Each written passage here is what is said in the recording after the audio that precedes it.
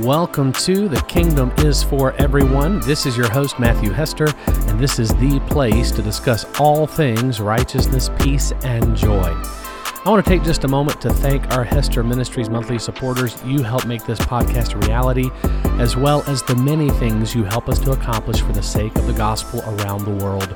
We do not take your support for granted.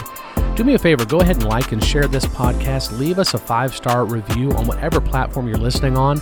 That would help us get in front of more people. If you're enjoying this podcast weekly, I would also just encourage you to consider becoming a podcast supporter. You can go to the homepage of this podcast, anchor.fm/The Kingdom for Everyone. That's the number 4, everyone. And you can find out more information on how to do that on a monthly basis if you would like to.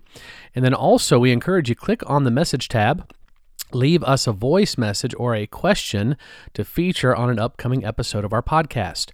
Here at The Kingdom is for Everyone, we want you to be more than an audience. We want you to be a participant. And so here we are at episode 37. But before we jump into this special difficult verses episode of our podcast, I want to share with you just a quick observation and an email that we received from one of our listeners. So we heard from Sean, and he reached out and wanted to make just a quick observation on one of our episodes way back, actually back to episode 3, and it was our episode on righteousness. What is righteousness? And he writes, in the episode, when speaking of the Mount of Transfiguration, you said that Peter says that they should build synagogues, essentially for Moses, Elijah, and Jesus Jesus rebukes Jesus rebukes Peter, saying, "Get behind me, Satan." In both Matthew and Mark, however, the rebuke of Peter is 6 days prior to the Mount of Transfiguration. I was wondering if maybe there was something within the context of the story that I was missing, or if you simply got the stories mixed up. Anyway, just curious, because that truly changes the story to hear it that way. Thanks in advance for any response. I do appreciate it. And so I went back, re-listened to the podcast, and sure enough, Sean's correct. So what I answered to him was, I'm not exactly sure where my mind was going in that particular episode. So I'll just tell you guys up front, with our episodes here, these episodes are not scripted. We do put some time into topics, and we do our best to have the references up and things like that. But at any moment's notice, my mind is going to tend to wander. And so I know that when Peter is rebuked by Jesus and he is called Satan, it's in very close proximity to the Mount of Transfiguration. And so I probably have one of two things in my train of thought. One was I simply misspoke because of the proximity to the encounters. But then also there are times where when I'm talking about Peter, I refer to him as, that Peter's kind of always getting in trouble, always putting his foot in his mouth, the whole "get behind me, Satan," Peter.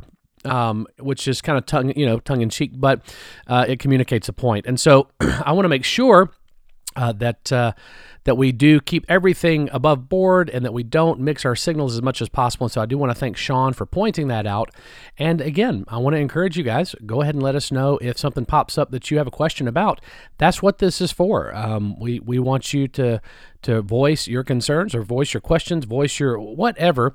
We want you to be a part of The Kingdom is for Everyone. And so thanks again, Sean, for that. And I hope that that helps to clear up that issue there on when Jesus rebuked Peter, calling him Satan. It actually wasn't on the Mount of Transfiguration. It happened prior to, but in close proximity.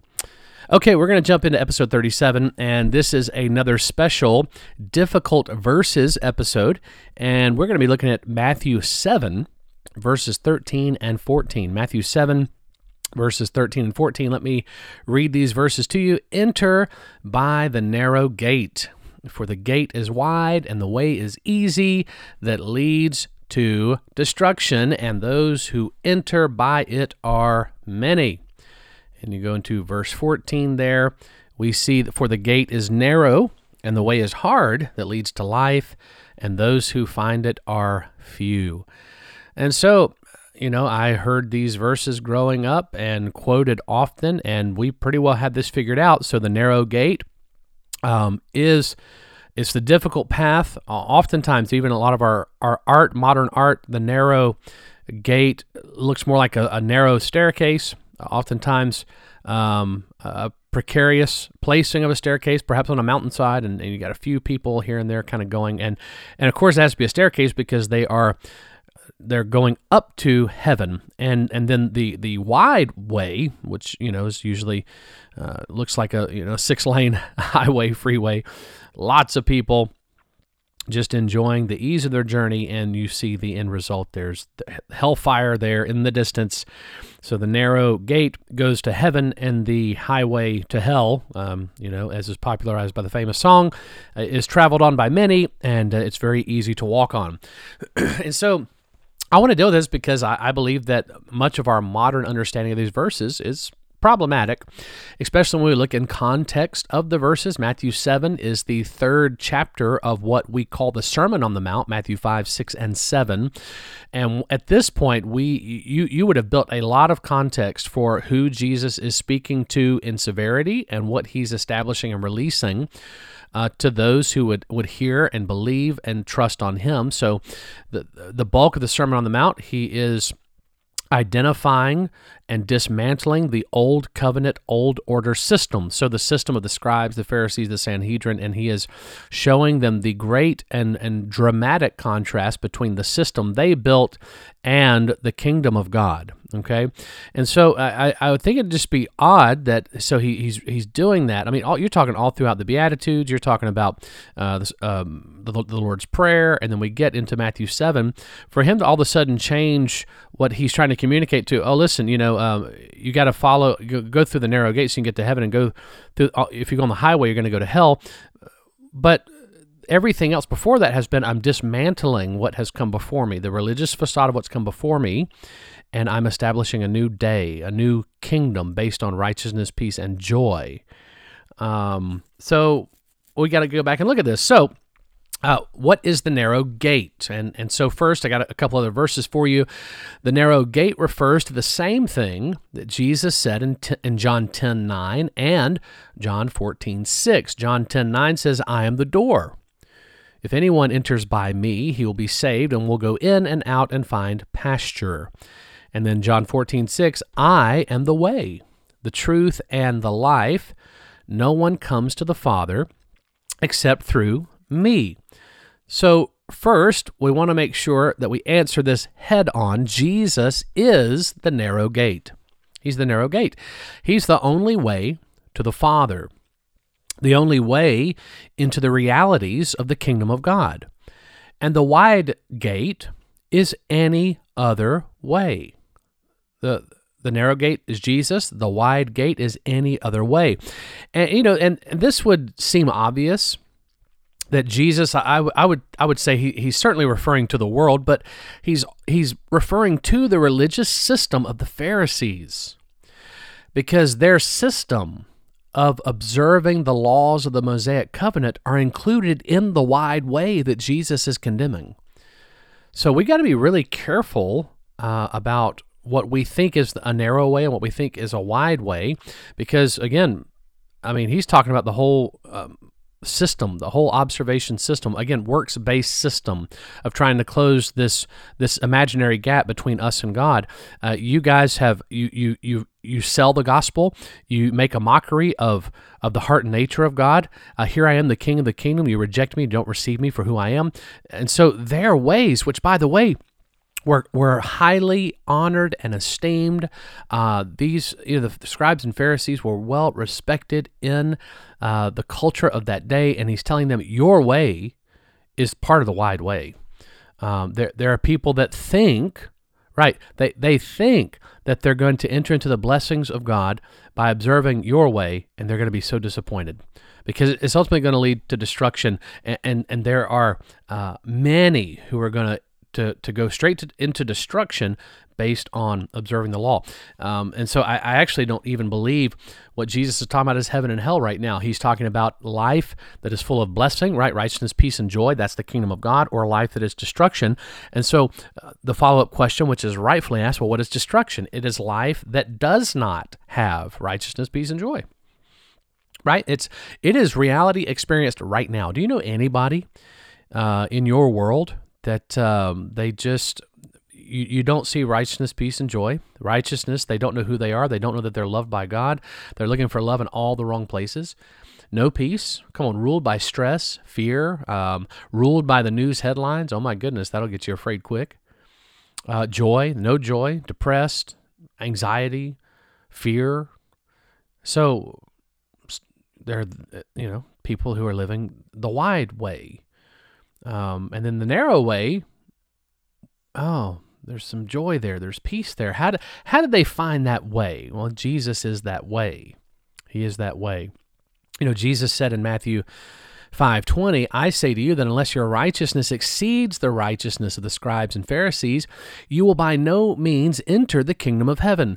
And so, Christ is using the commands in the Sermon on the Mount to convict his unbelieving audience. These unbelievers, they must possess a righteousness that is greater than the most righteous people they know.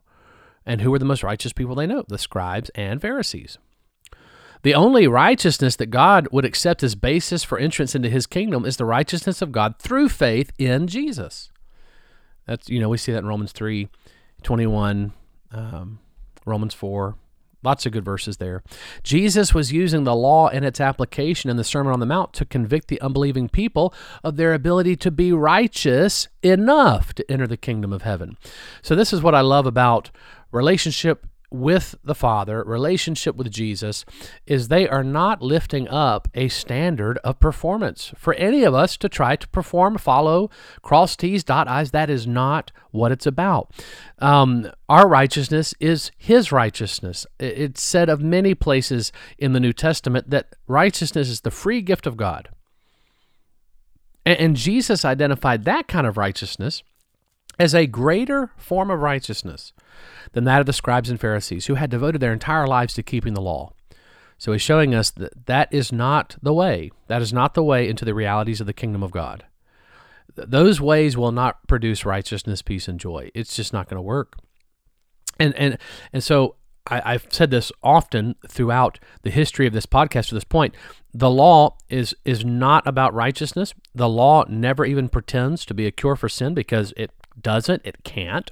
And so the law is not intended to be a source for righteousness. Instead, it's meant to point us to the source, right? And there are times, and I've heard this, I've had this asked of me, I've heard it asked of others as well, especially those that are trying to lean in as much as we understand in the moment to what we believe is the authentic gospel, because it can be pretty polarizing, right? That people say, well, are you just saying you just need to throw out the Bible and just ignore it and just, love Jesus? Well, I definitely agree with the loving Jesus part, but I would never say to throw out Scripture, because Scripture, especially when it's understood and received as it's intended to be, and that's a loaded statement there, it points us to Jesus. And so as long as the Bible's pointing you to Jesus, well then mission accomplished. Right? I think where things get difficult for us is when we replace our relationship with Jesus with a relationship with a volume of a book. Jesus and the book are not the same, not by a long shot, right? Jesus is the word spoken of in John 1. And this is not talking about a book that was somehow floating around eternally within the heart of God. No, the volume of the book, right, is a person. His name is Jesus. And if you can even accept this, we were part of that volume. And he keeps speaking today. Isaiah 55:11, I love that verse. Every word that proceeds from the mouth of God will not return unto him void of power. And while that certainly can apply to prophetic utterance, I also believe it just speaks about us, right? The way that God breathed life into Adam, he spoke Adam into being. And so I believe that the promise of that word, every word that comes from the mouth of God, you are a word from the mouth of God. It's not going to return to him void of power, which actually is, that's, I guess, a poetic, academic way of saying it will return to him successful, right? Return to him successfully.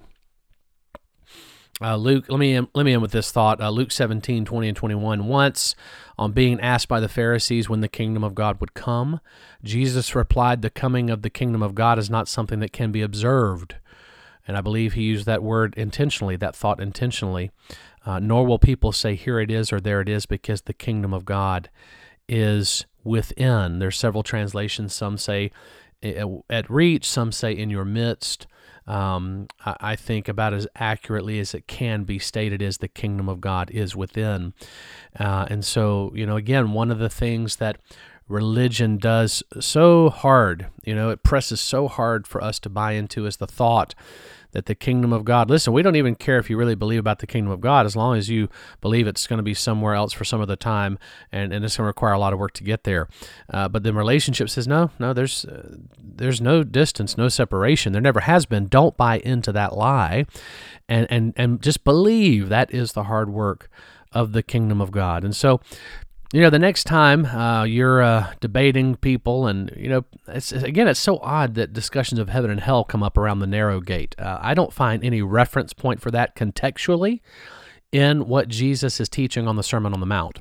If anything, it's more of an indictment against the religious system that came before him, and then showing people what the kingdom of God looks like in contrast. And so, a more accurate statement would be, when someone's kind of trying to throw up some legalism in your face, right? What is legalism? I mean, said and done, it's any type of performanceism to receive something from God that you are convinced he otherwise would withhold, but it hinges on your behavior. Okay, that's a mouthful what I just said. Go back and hear that again. That really is what legalism is. It's any type of performance. Okay, so there's anything that I can do in my own strength to make God give to me something he otherwise would withhold, but it hinges on my ability to perform. That's legalism. And so I'd be like, why are you trying to preach all that wide gate stuff to me? That's the wide way. Right? The narrow gate. But I got to make sure I comment on this. Like I said again at the start of this, these episodes aren't scripted here. I've got an outline, but then I just want to share this real quick. What is the narrow way? The word narrow is used, not meaning that it's not easily found. It's not meaning that it's just this very obscure, only the academics can find him.